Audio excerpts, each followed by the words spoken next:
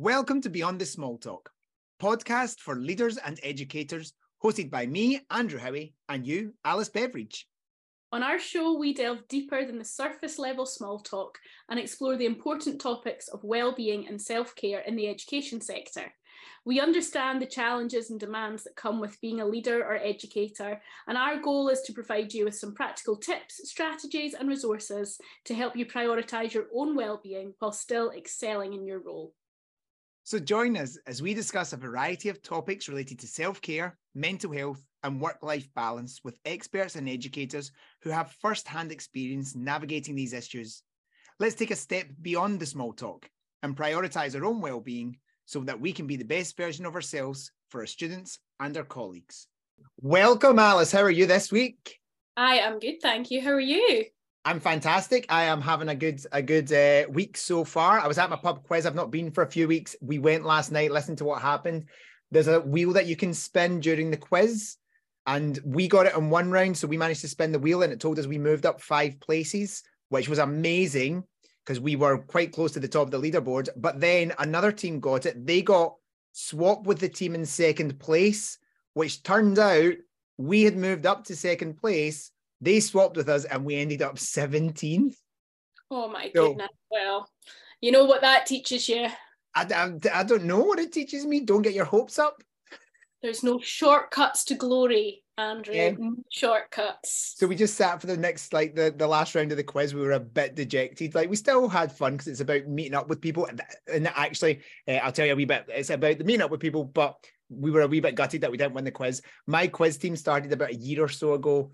Just a group of us were wanting to meet and keep in contact with each other. But recently what's happened is we've been through different moments, and the support of that quiz team that we started up just on a wee Thursday night quiz has been so valuable. So it shows you that that idea of relationships that we talk about with the Martin Seligman's idea of PERMA and finding happiness. That's my little quiz team. So we had a joyful night. How about you though, Alice? What have you been up to? Yeah, well, it's just been a bank holiday weekend, and I'm not going to lie, I was parent taxi for most of that weekend, which meant lots of running and backwards and forwards to gymnastics, trying to squeeze stuff in while kids are in a class, parties, all the chaos. But I have to say I really enjoyed my bank holiday Monday, because even though the kids were off, they were quite chilled. And it gave me just a wee bit of time to stop and reflect, because it's been hectic recently. And I think I really appreciated just that little extra bit of time to sort of stop and go, right, where am I at? What's going on? What does the week ahead look like? Because it's another busy week here for me. I'm away down to Manchester for 3 days, and then we're into another bank holiday weekend. But I just really appreciated the time to stop for a little while. And are you quite good at stopping and having a pause for a moment? Because I know sometimes I'm better than others.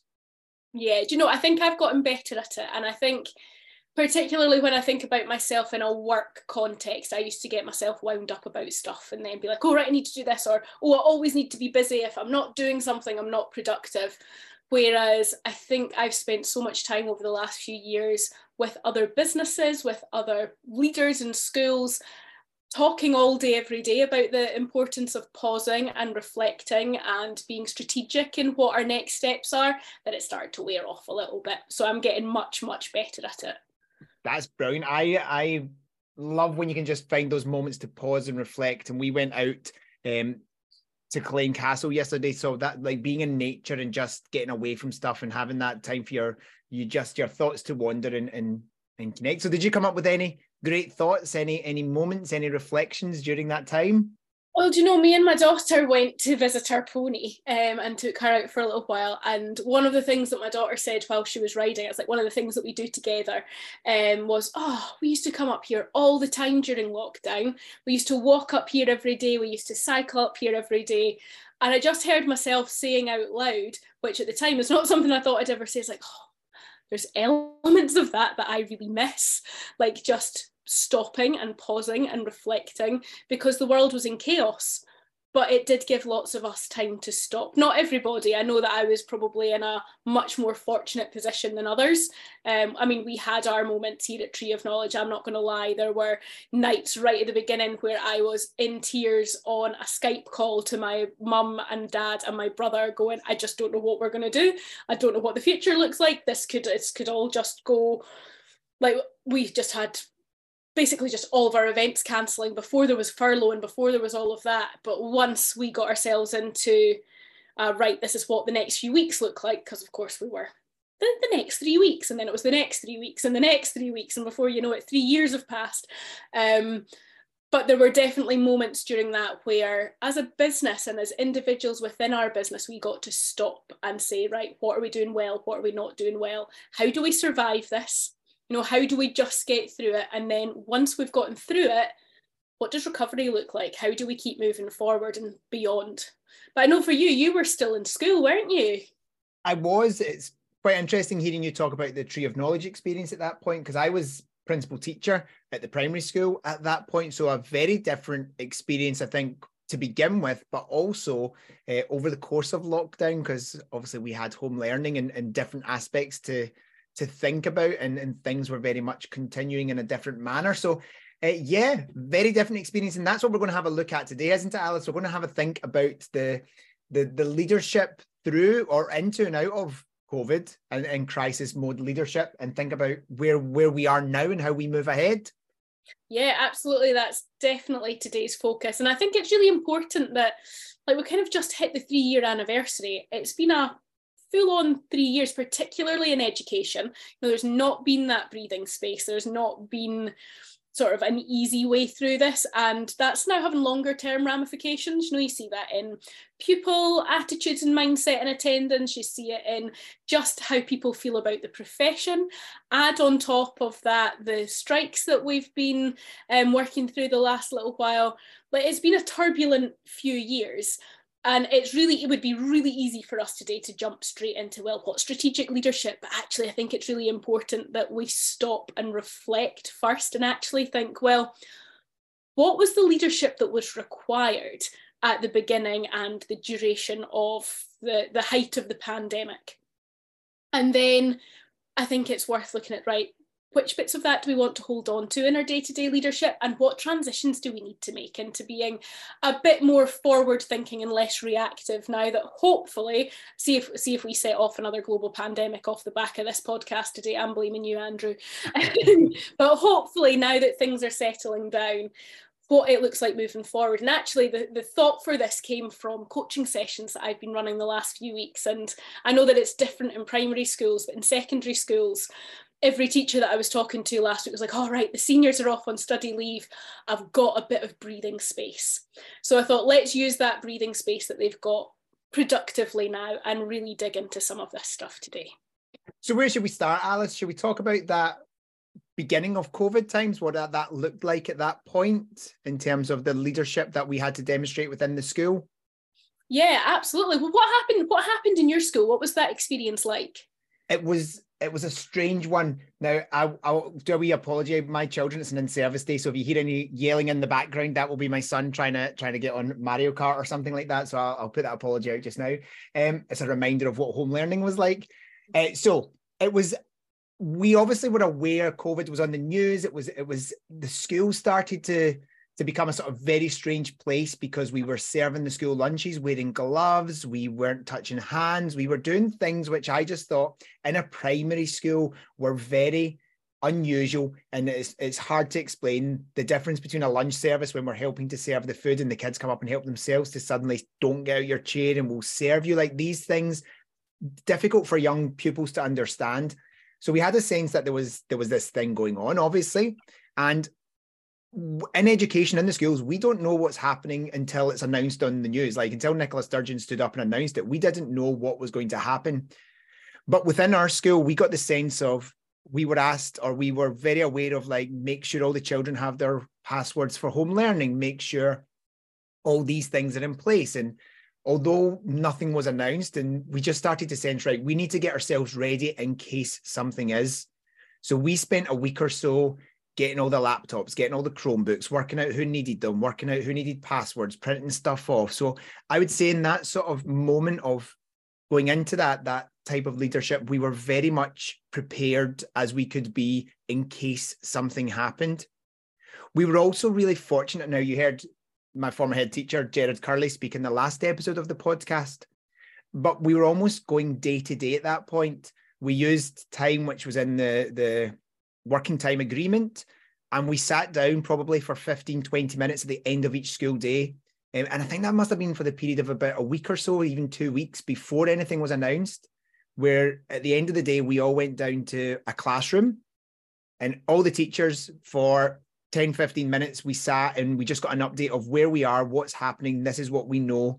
And there wasn't much to share at that point, but I think speaking to the staff and my sort of recollections of that, it was just a bit of us being together that we really needed. So we couldn't wait to the next staff meeting in 2 or 3 weeks' time. We needed that 15-minute check-in each day. And it was so priceless and invaluable that we felt we were involved in the planning. We felt that we were able to make decisions together. We had staff at that point who started to drift away because of different illnesses and pregnancies and people who couldn't come back in. So there was a real shifting sand of what was happening. I think the communication was so key at that point. Everyone could see that things were starting to move. We were preparing things just in case, but the communication across the staff team, I think, worked really well.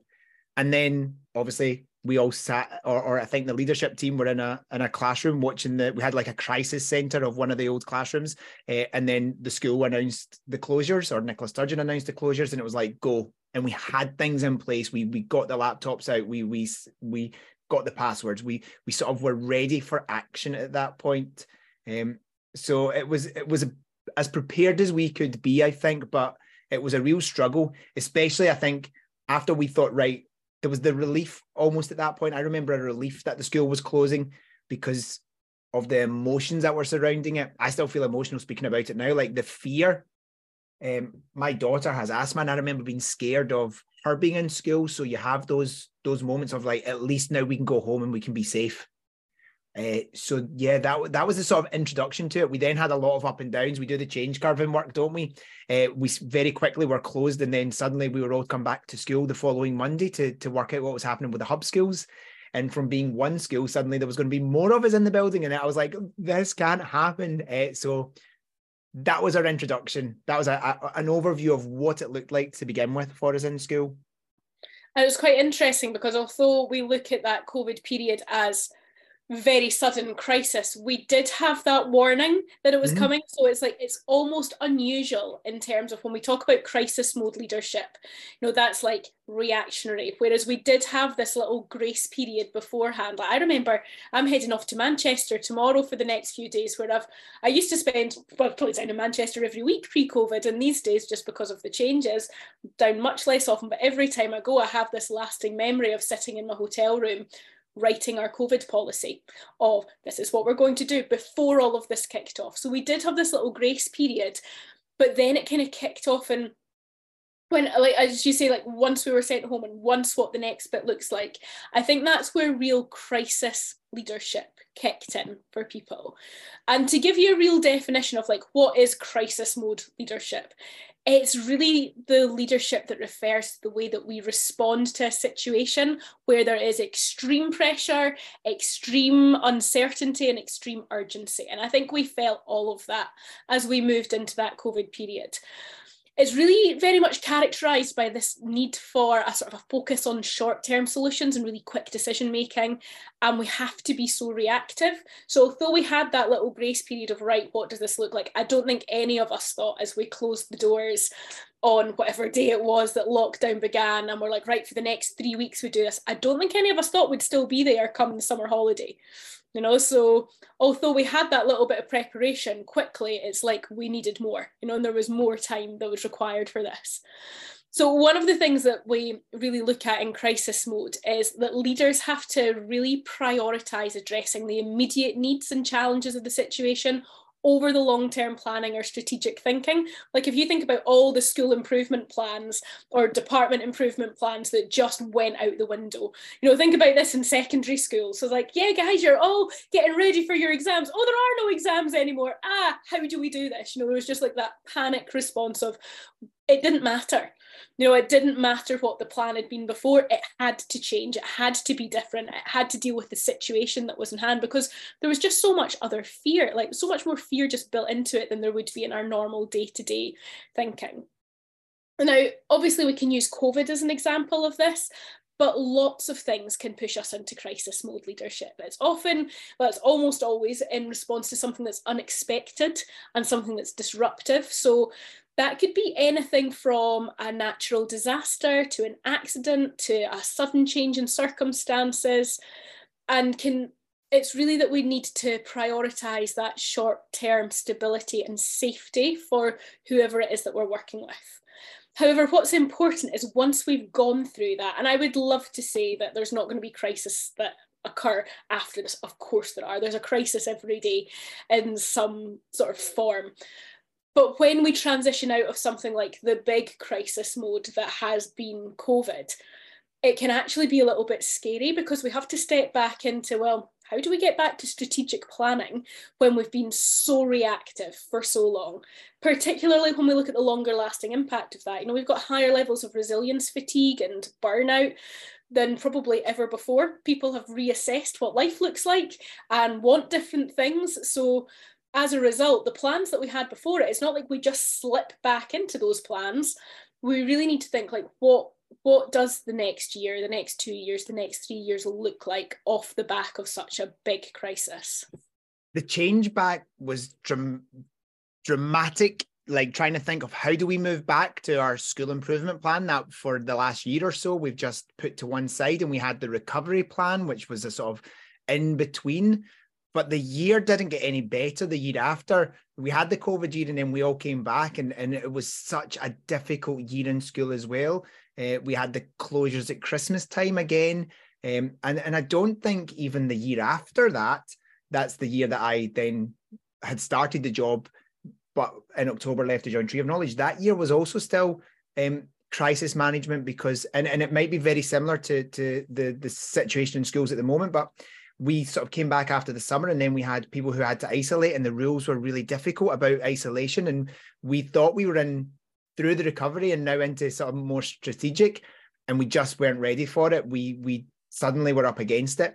And I think that's from speaking to many teachers and being in and out of schools and working with people in different programs. That's the difficult bit at the moment, as well as with the strikes and with all the things and shortage of staff. That when are you ready for the strategic part to come back in? Because you can't put it off for too long, because someone's going to come and check that you're doing it. That's the bit where I think the leadership plays a key role. And that's the bit where I really admired Gerard's leadership at that point, with a sort of protective element to the staff around him. Yeah, we didn't feel like... I was going to say, I think what we need to be really aware of is why we fall into this mode. Like, can you imagine something like this comes along and you go, no, we'll just keep going as it is. You know, like we have to fall into it out of necessity.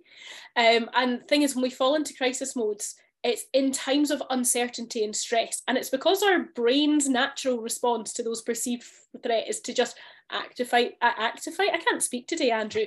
Activate the fight or flight response. So in a crisis, our brain is perceiving the situation as a threat to our safety or our well-being, which of course it was during COVID. This triggers a surge of stress hormones like adrenaline and cortisol, and then this response can be really helpful in the short term. But if we stay there for too long, like the negative consequences are huge. You know, it's burnout, it's exhaustion, it's things like diminished decision-making capacity. One of the conversations I've had with leaders over and over again in the last little while is that they're just exhausted, and it's like their memories don't feel like they're as sharp, or they don't feel like they're making as good decisions. And that's why we really need to make that conscious shift from, right, okay, this is what we've needed to get us to this point, but what does the next stage look like? And it's a bit of bravery, especially when you're knackered, you know, especially when you're already like, oh, it's like, yes, we can go, COVID was that year. No, it wasn't. It has had a long lasting impact.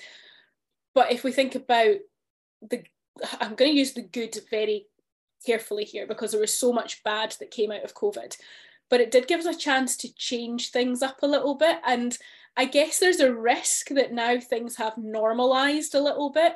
Or do we just slide back into all the old habits that we had before?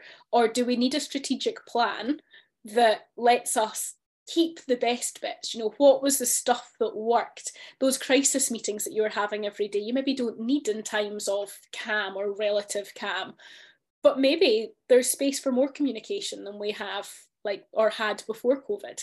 And that's where the strategic element really comes in.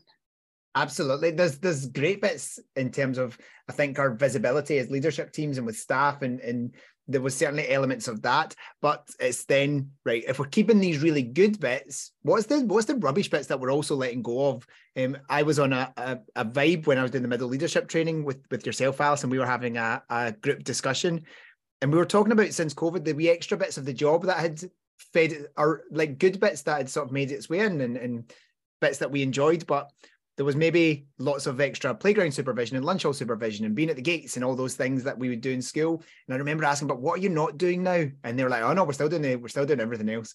So I think in terms of the strategic leadership and thinking ahead, it's like, right, that's brilliant, but what do we take out as well? There must be elements of that in it as well when we're planning, Alice, I would hope. Yeah.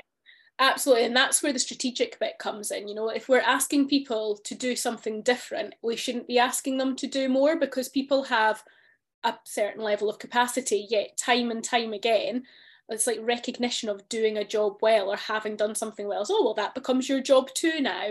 And over time, if we just keep on adding and adding and adding, those people become burnt out. So when we look at strategic leadership, it really refers to the ability of a leader to anticipate and envision and guide their team, their organisation, their school towards achieving whatever its long-term goals and objectives are. So if we put that into the world of education, how do we make sure that education is fit for purpose in whatever year we're living in? You know, for 2023, by the time our kids leave school, how do we make sure that what they have experienced at school is providing them for the world that they're going to be living in, not the world that they're living in now? So strategic leaders have to be forward thinking and proactive, and we have to focus on the big picture. There needs to be this really strong understanding of what the organisation's vision and values and purpose are. And the more we have that understanding, the easier it becomes to prioritise things like longer term planning and collaboration and continuous improvement over those short term sort of fixes or reactive responses that have had to play such a big part of the last few years.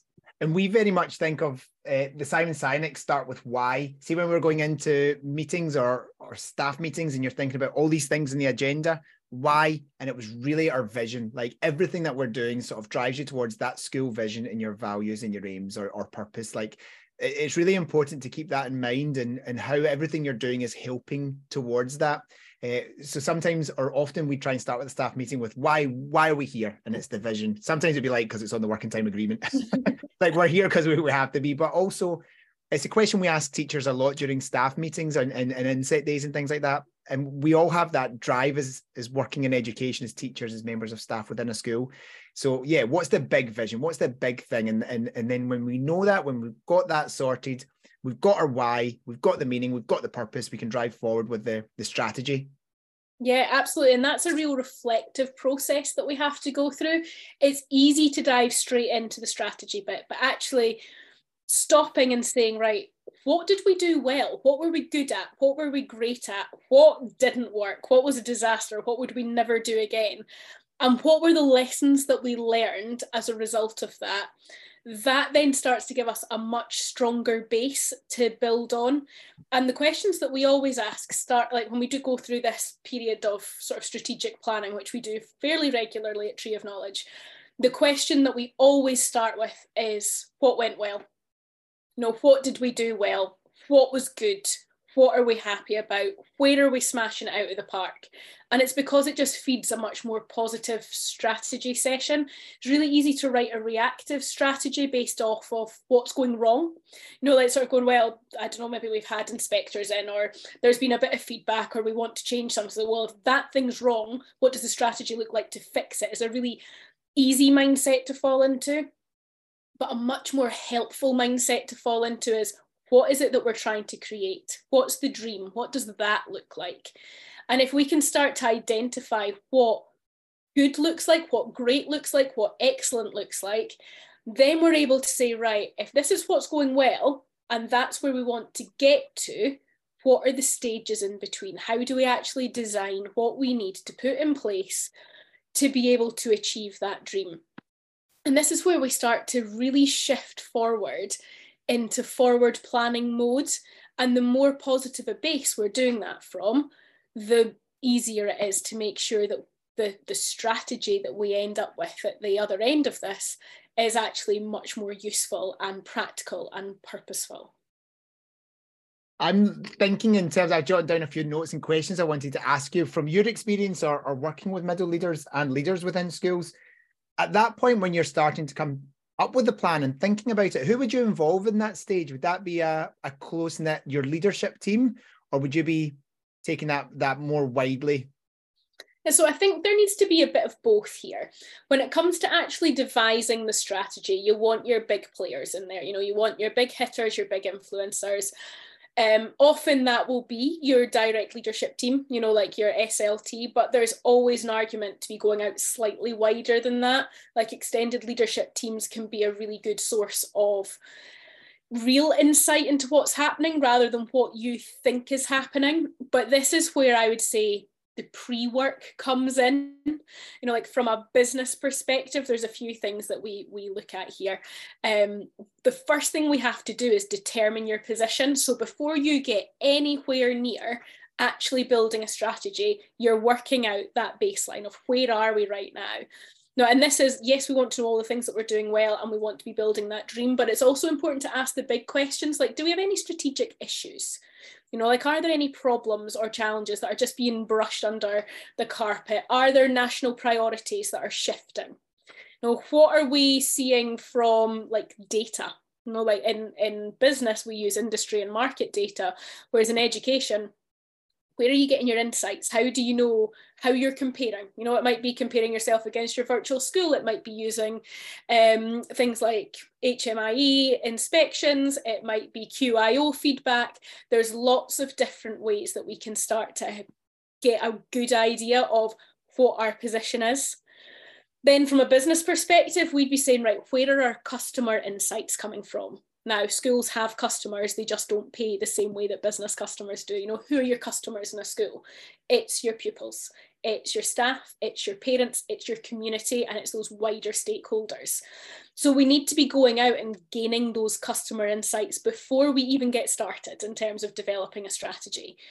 And this is where actually going out and asking the questions and running surveys about the things that you think are likely to be important, gathering that data helps us to just make better decisions. And obviously within that, we have our employee input as well. Now, yes, our staff are our customers, but they're also employees in a school setting because they're the ones that do the majority of the delivery of teaching. So we want to go to our employees, our staff, and that can be teaching staff, that can be support staff, and really dig into what they think our strengths are and what they think the weaknesses are. Then we take all of that information that's helping us to really determine the position, and it's only then that you actually move on to strategy development. So although there might only be a few key players in the strategy development part, people feel consulted and they feel involved in that process. And if you get that right, they're more likely to buy into your strategy in the first place. That's really interesting. And I think that's that high level of communication that we spoke about, or I spoke, was so effective pre-COVID. Those moments of everyone's involved, everyone's opinions heard, everyone's concerns dealt with, and everyone feels part of the discussion and part of the team was really key. The time frame for that's a long process. So that's a good time of year, perhaps, with school improvement plans, forward plans, standards and quality reports all being very, will be in the minds of leaders across Scotland at the moment. They'll be things that they'll be coming up with. I think it's maybe there's a sense of realism in this as well, as what can we achieve? What do we need to take out there? What's the things that we really want to focus on? Yeah, I think there's probably a couple of things that I want to pick up on there. Like you said, this is a time-consuming process. Think of it as a presidential election, right? We've just had presidential candidates, including President Biden, sort of announce their candidacy, I can't say that word either, for the upcoming election, which is in another year. Now, that's a 4-year process, right? But we're only 2 and a little bit of the years into that, and they're already forward planning. Really good strategic leaders are able to lift their heads up and out of the day job and the challenges that are happening today, the operational stuff that's happening today, and saying, cool, if this is what I'm seeing now, say it's a change in behaviours or attitudes, what does that look like in 3 years? Now, if you get a new group of first years or second years coming through the door and they're just different, you know, because of whatever it is that's going on in their lives, whatever is going on in society, we need to be looking at that. And it's not saying, well, how do we make them fit the mold? It's what are they going to need in a few years, and how do we need to change and adapt in order to provide that? And this is really where we have to get grounded in vision, mission, values, all of that big stuff. Like, you just need to dip into the work of Simon Sinek to get like the best flavour of that. But a strong mission, strong vision, a strong set of values, and really importantly, an associated set of behaviours that go along with that. So what does a particular value that you've selected as being really key and fundamental to the development of your organisation look like for staff? What does that look like for pupils? What does that look like for senior leadership? Because if we want things to be tangible and we want people to be able to say, I know what that means, then we really need to describe, well, what do we expect? So it's really about setting your behavioural expectations that are linked to something bigger and more purposeful, that form the basis of that strategy. Then it's from there that we can start to do a bit more of the actual strategy planning itself. So this is where you want to work out, like, what is your competitive advantage? That's the language that we would use in business. What is it that makes your school what it is? Not every school exists in a different context. We're all trying to do the same thing. But what we do in a school that has, I don't know, higher level of SIMD 3s and 4s or 4s and 5s, and that compared to this maybe like in an area of mass deprivation, our starting point is different. So these are not direct comparators. So we need to look at, right, what is it that makes our school special? What is it that makes our school this thing? My own children's primary school have just been doing a curriculum rationale assessment. And one of the questions, I think I mentioned this last week, was, what does it mean to be part of this community? And once we start to tap into what it means to be part of your learning community, then we can work out, well, what's important in this community? What does the future look like for people growing up in this community? Are they all going to go off to university? Are they all going to go into jobs in the local area? What's the social mobility like in this situation? Because then we can start to say, well, what are the long-term objectives? And that's like, we're looking into the future here, you know, like over the next 2 to 3 years, what do we want for these children and young people? And that's about us being able to say, if this is the goal, how do we get them there? And we can be aspirational here. You know, it doesn't, like, if you're in a challenging area with really high levels of unemployment and very little social mobility, if you just sit there going, well, we're in a level of high unemployment with very low social mobility, we don't raise aspirations, none of that's ever going to change. So you can be really aspirational in this process. And once we get through that, it's actually about building the plan, you know, and that's where it gets, that's a bit more nitty gritty, get your spreadsheets out time, you know. It's really interesting, because I think you're saying we can. It's almost like you should be aspirational at those points, shouldn't you? That's the job, isn't it? Yeah. To improve the life chances and life choices of the children. So really, that's really key within your plan, but basing it within your knowledge and your research and your vision that you're picking up from stakeholders. I think when you were mentioning all the different things you take in there, it just made me reflect on the importance of that research as well, of where are we as a country at the moment, what's effective, what's working in different schools, and that engagement with research and practice and policy that's so important for leaders to keep their heads above the water, looking out and looking around, very much at the heart of the Scottish education policy, isn't it? Look inwards, look outwards, and look forwards, and very much see what's out there and what can we pick up on to help our school and our children. Yeah, absolutely. And that inwards, outwards and forwards, I think that's something that comes through every time we run Vibe, of especially when we do one of the online versions rather than an in-house version, is that ability to look outwards and see what other people are doing is so valuable. But we often don't have enough time to do it. You know, like time's always a pressure. There's always two pressures, right? There's time and there's money. And if we had unlimited amounts of both of them, then that would be great. But we have to be realistic. You know, we are functioning within an imperfect system. You know, there are restraints on this system that in an ideal world wouldn't exist, but it is the experience of most children and young people in Scotland. So if we're committed to the profession, and we are, and this is not about teachers going above and beyond and breaking themselves, but if we are committed professionals, it's about looking at the environment that we're in and being as aspirational as we can.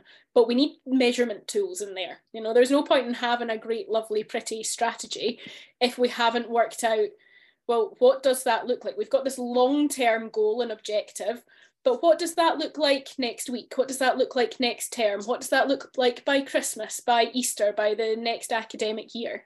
So we need those short to mid-term goals of what is it that we're trying to achieve in each little space of this. And then in the world of business, we would say, and what are the KPIs or similar? There's lots of different metrics that we can use, but KPIs, key performance indicators, how do we, it's basically our way of tracking and monitoring, you know, how do we know that we are doing what we said and we're doing it well? And once we've got those in place, it's about how do you cascade that out across the organisation? Schools can be massive organisations. Of course, we get lovely little small school communities. But if we look at secondary schools, these are beasts. If we looked at them in business terms, they are big beasts. You know, they have lots of staff, they have lots of stakeholders, and that's where things get more difficult. So this is where we really need to leverage like our middle leadership teams, our extended leadership teams, and be able to sell to them. This is the mission, the vision, the values. This is what we're trying to achieve. We've formed this from gathering your insights and our community's insights. This is what it means for your department. Because what those goals mean at a sort of an umbrella level, at a whole school level, is different to what it means at a department level. And that's different to what it means for every individual class teacher or member of staff across the school. So we then need to get that cascade right. How do we engage them? What does that look like, say, over the next 12 months? How does that then cascade into team member goals, like individual staff goals? How do we use things like PRDs to effectively put that in place? And of course, the other thing we always need to consider here is the budget. You know, so we do have to find very creative, I hate that, we need to find creative solutions. But at the end of the day, the budget is often what the budget is. And I always look at this in terms of things we can control and things that we can't. And if we're in a situation that we can't control, something like a budget, we have to work with it. What does that look like? How do we make the best of that situation? And this is sometimes where we need to compromise the aspiration for reality. It's good to have that aspirational intention, but we then need to fit it to the context that we're living in. And that's not just the context within our school, that's the socio-economic context of the country, which we know right now is not in the best of health. So I was just reflecting back on the discussion so far, starting from my recollections of COVID and that crisis mode, that very short term sit down, here's the plan almost day to day, where we need to get to, how we support each other, how we look after each other through those crisis, points of crisis, and into that like strategic leadership with getting your head up, having a look out, seeing what's working well, basing it more so on research and discussions and bringing people in. So there's quite a shift there between what crisis mode is, where we've been, and certainly into the strategic leadership, which if schools are not in, if they've been in that recovery phase, I'm sure many of them, the pressure is on to sort of get there and keep moving forward strategically at the moment.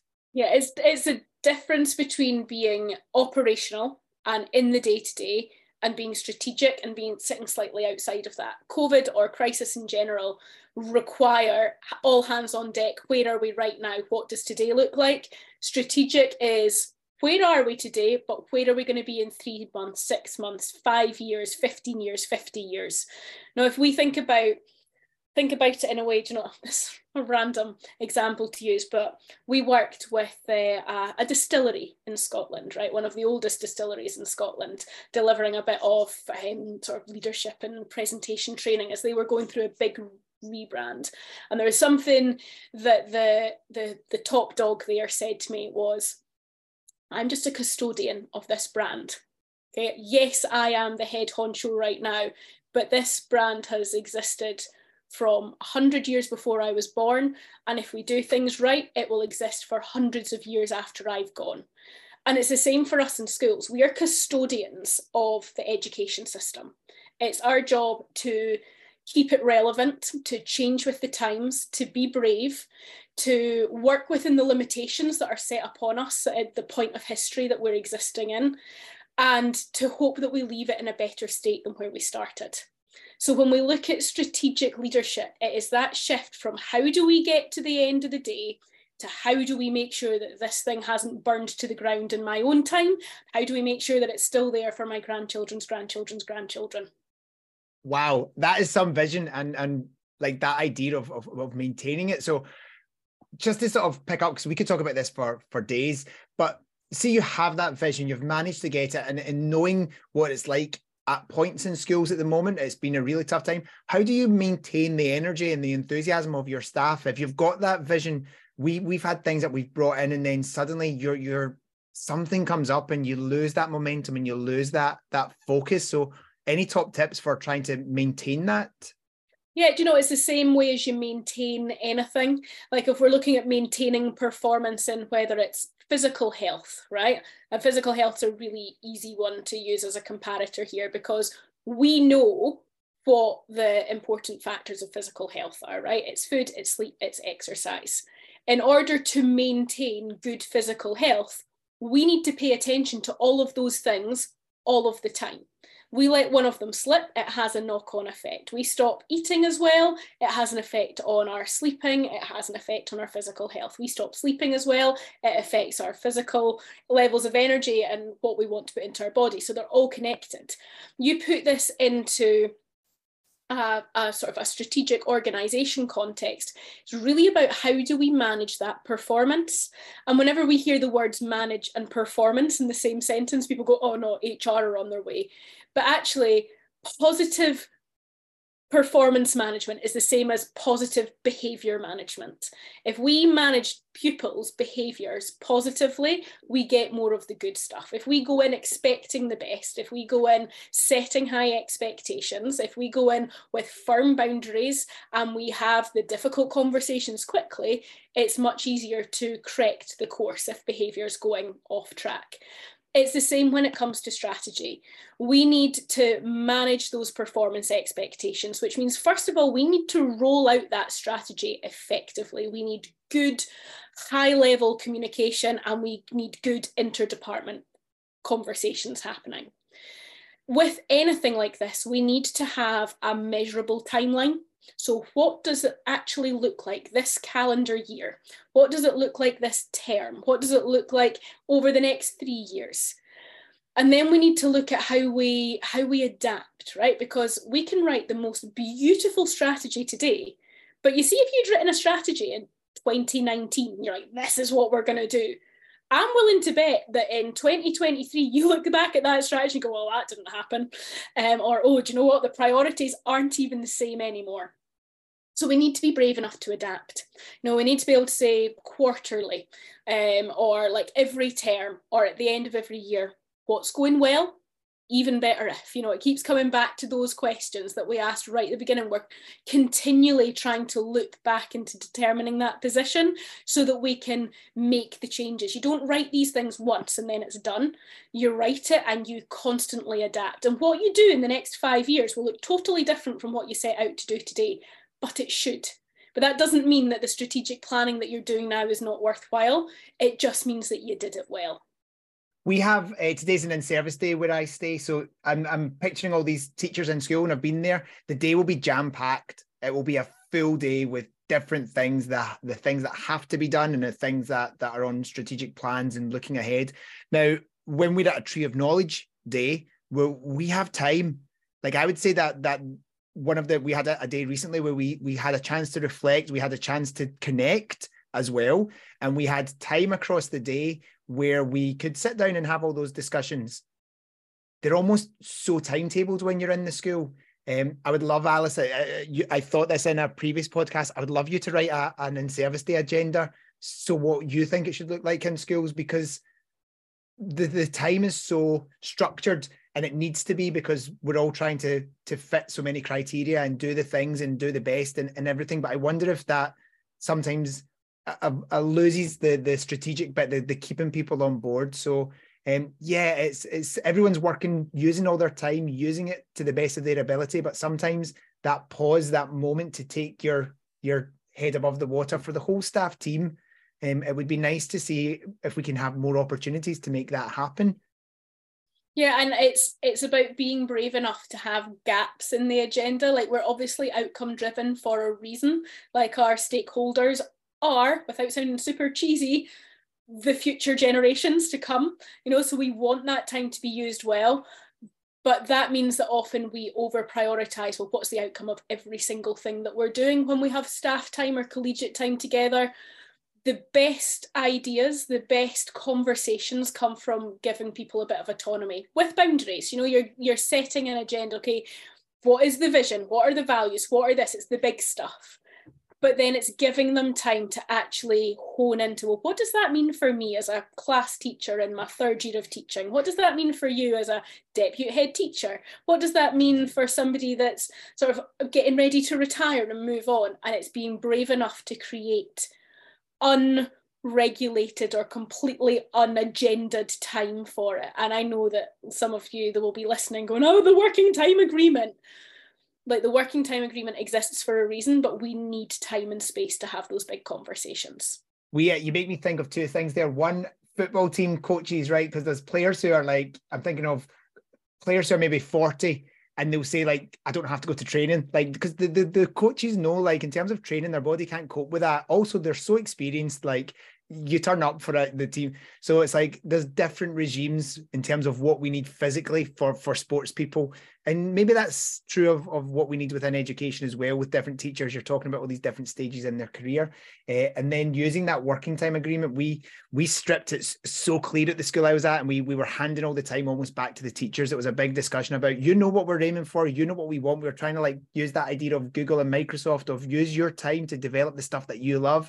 And we'd fought this, we pitched it, we'd got everyone on board, and then COVID happened. And it was just, I think we were being quite aspirational, but also quite, we were putting a lot of trust into each other, but we never managed to go through that process and see what happened. I think that word there, trust, is absolutely key. You know, we are a nation of highly trained professionals in education. Yes, there is continuous learning and professional development that we are working on.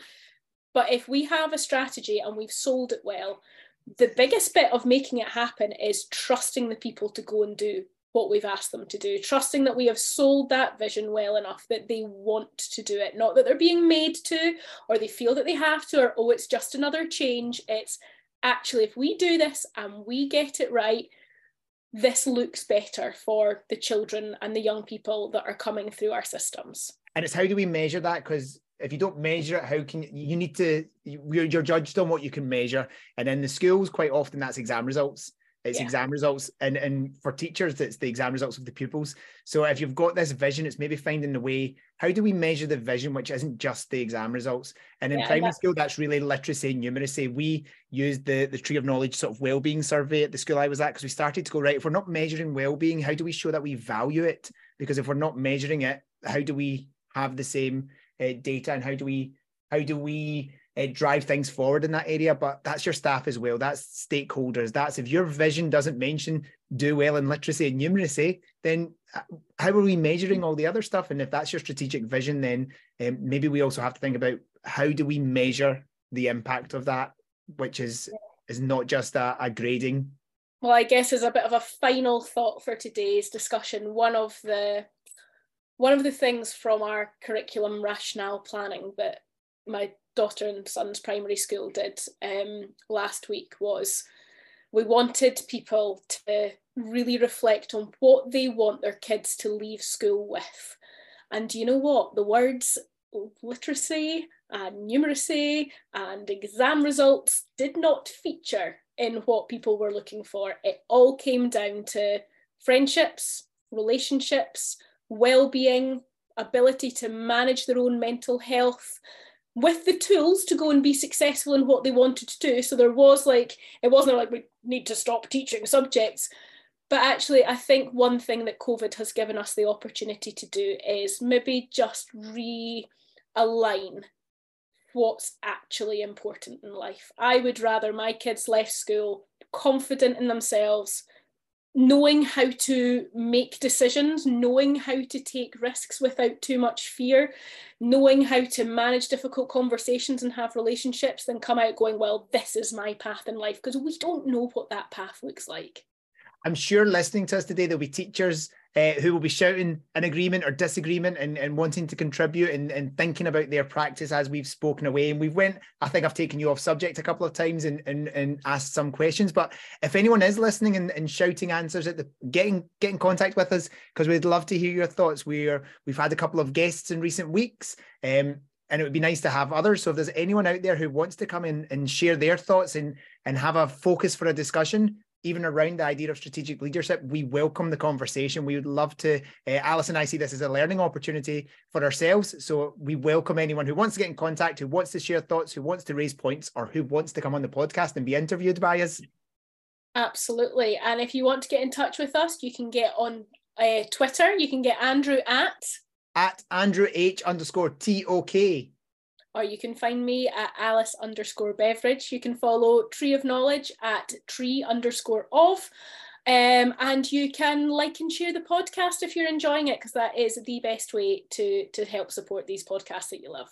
And Alice, our next episode, we have a very exciting guest coming to join us. I am genuinely looking forward to you trying to pronounce one of the words in the title of that one. So you've got a week to get practicing, Andrew. I will. I've struggled. I'm going to go away and practice it now. Brilliant. Well, thanks for joining us today. Hopefully this has given you all a little bit of food for thought, and we hope you have a wonderful week ahead.